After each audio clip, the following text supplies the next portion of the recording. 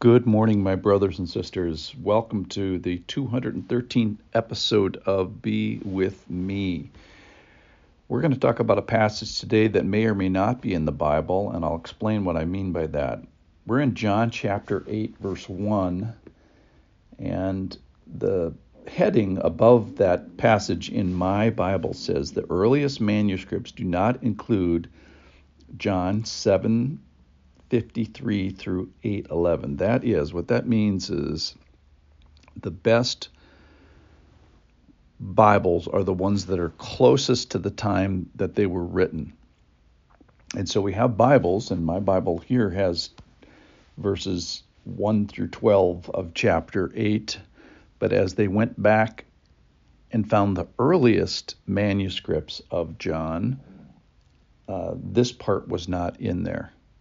So I believe it was D.A. Carson, I might have the person wrong, but the quote's correct, that this is my favorite passage that's not in the Bible. So we're going to hold this with just a little bit more caution than we normally would with Scripture, because the rest of Scripture, in fact, I can't even think of another passage that's like this, you can totally rely on its historicity, its truth, its transmission, and its inspiration. What we'll talk about with this passage is its principles. So let me just read the passage that is of concern here. This is from John chapter 8. But Jesus went to the Mount of Olives. Early in the morning he came again to the temple. All the people came to him, and he sat down and taught them. The scribes and the Pharisees brought a woman who had been caught in adultery, and placing her in the midst, they said to him, "Teacher, this woman has been caught in the act of adultery. Now in the law of Moses commanded us to stone such women. So what do you say?" This they said to test him, that they might have something to charge, to bring against him. Jesus bent down and wrote with his finger on the ground. And as they continued to ask him, he stood up and said to them, "Let him who is without sin among you be the first to throw a stone at her." And once more he bent down and wrote on the ground. But when they heard it, they went away one by one, beginning with the older ones. And Jesus was left alone with the woman standing before him. Jesus stood up and said to her, "Woman, where are they? Has no one condemned you?" She said, "No one, Lord." And Jesus said, "Neither do I condemn you. Go, and from now on, sin no more." So this passage brings up an interesting topic, which is what should we do about sin? There's lots of that in the Bible. And then what should we do about others' sin? We talked about that extensively through Matthew chapter 18. So let's talk about adultery here. And what is adultery? Let's define it and define marriage. So adultery is when you take sexual pleasure from someone else's spouse, or you give sexual pleasure as a spouse to someone who is not your spouse. The way I like to think about marriage is it's a walled garden. And it's a God-designed garden where he puts two citizens, a man and a woman, into this little kingdom, if you will.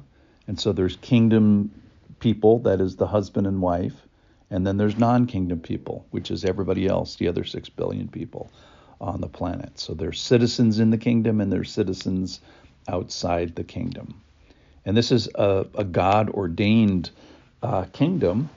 And inside the kingdom, there are certain rights and pleasures, sexual pleasures and privileges that a husband and wife can enjoy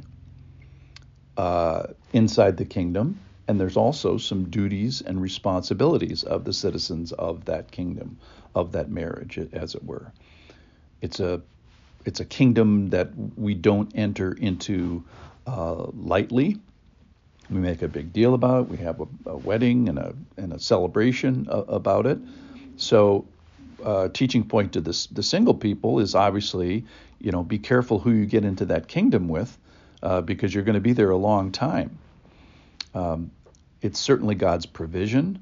Your options are, and if you're a single person, you can probably speak to this more acutely, is just the alternative is aloneness. And so this kingdom, this walled kingdom, is supposed to last until the death of one spouse. So at the time that one person is buried into the ground, then the walls of this kingdom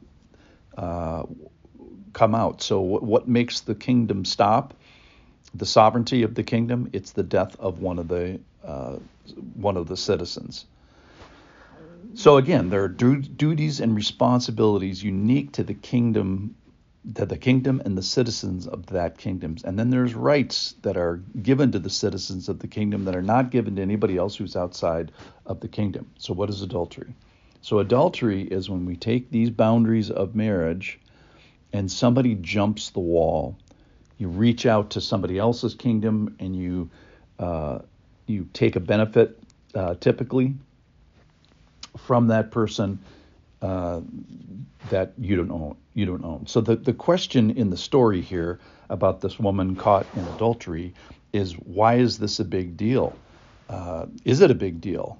The Moses law, which we probably should address.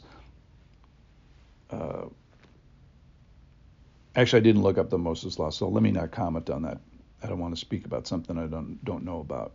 The question I want to get back to is, who's the boss of me, and who's the boss of my zipper, my sexuality? Is it me? And the question we're asking is, what rights does God have here? And who's the potter and who's the clay? Am I sovereignty here? And so the question I think that the story addresses is the sovereignty of sexuality, or who is the boss of my sex? So with the garden, you get provision and witness and blessings. In it, you get to give love and service to another, and you get to enjoy certain of rights. And the question that is being asked here, and we ask of marriage, is, what about my agency? And what happened to my agency about this? So it's a concerning question, and come back tomorrow and we'll finish up with, who is the boss of my sex?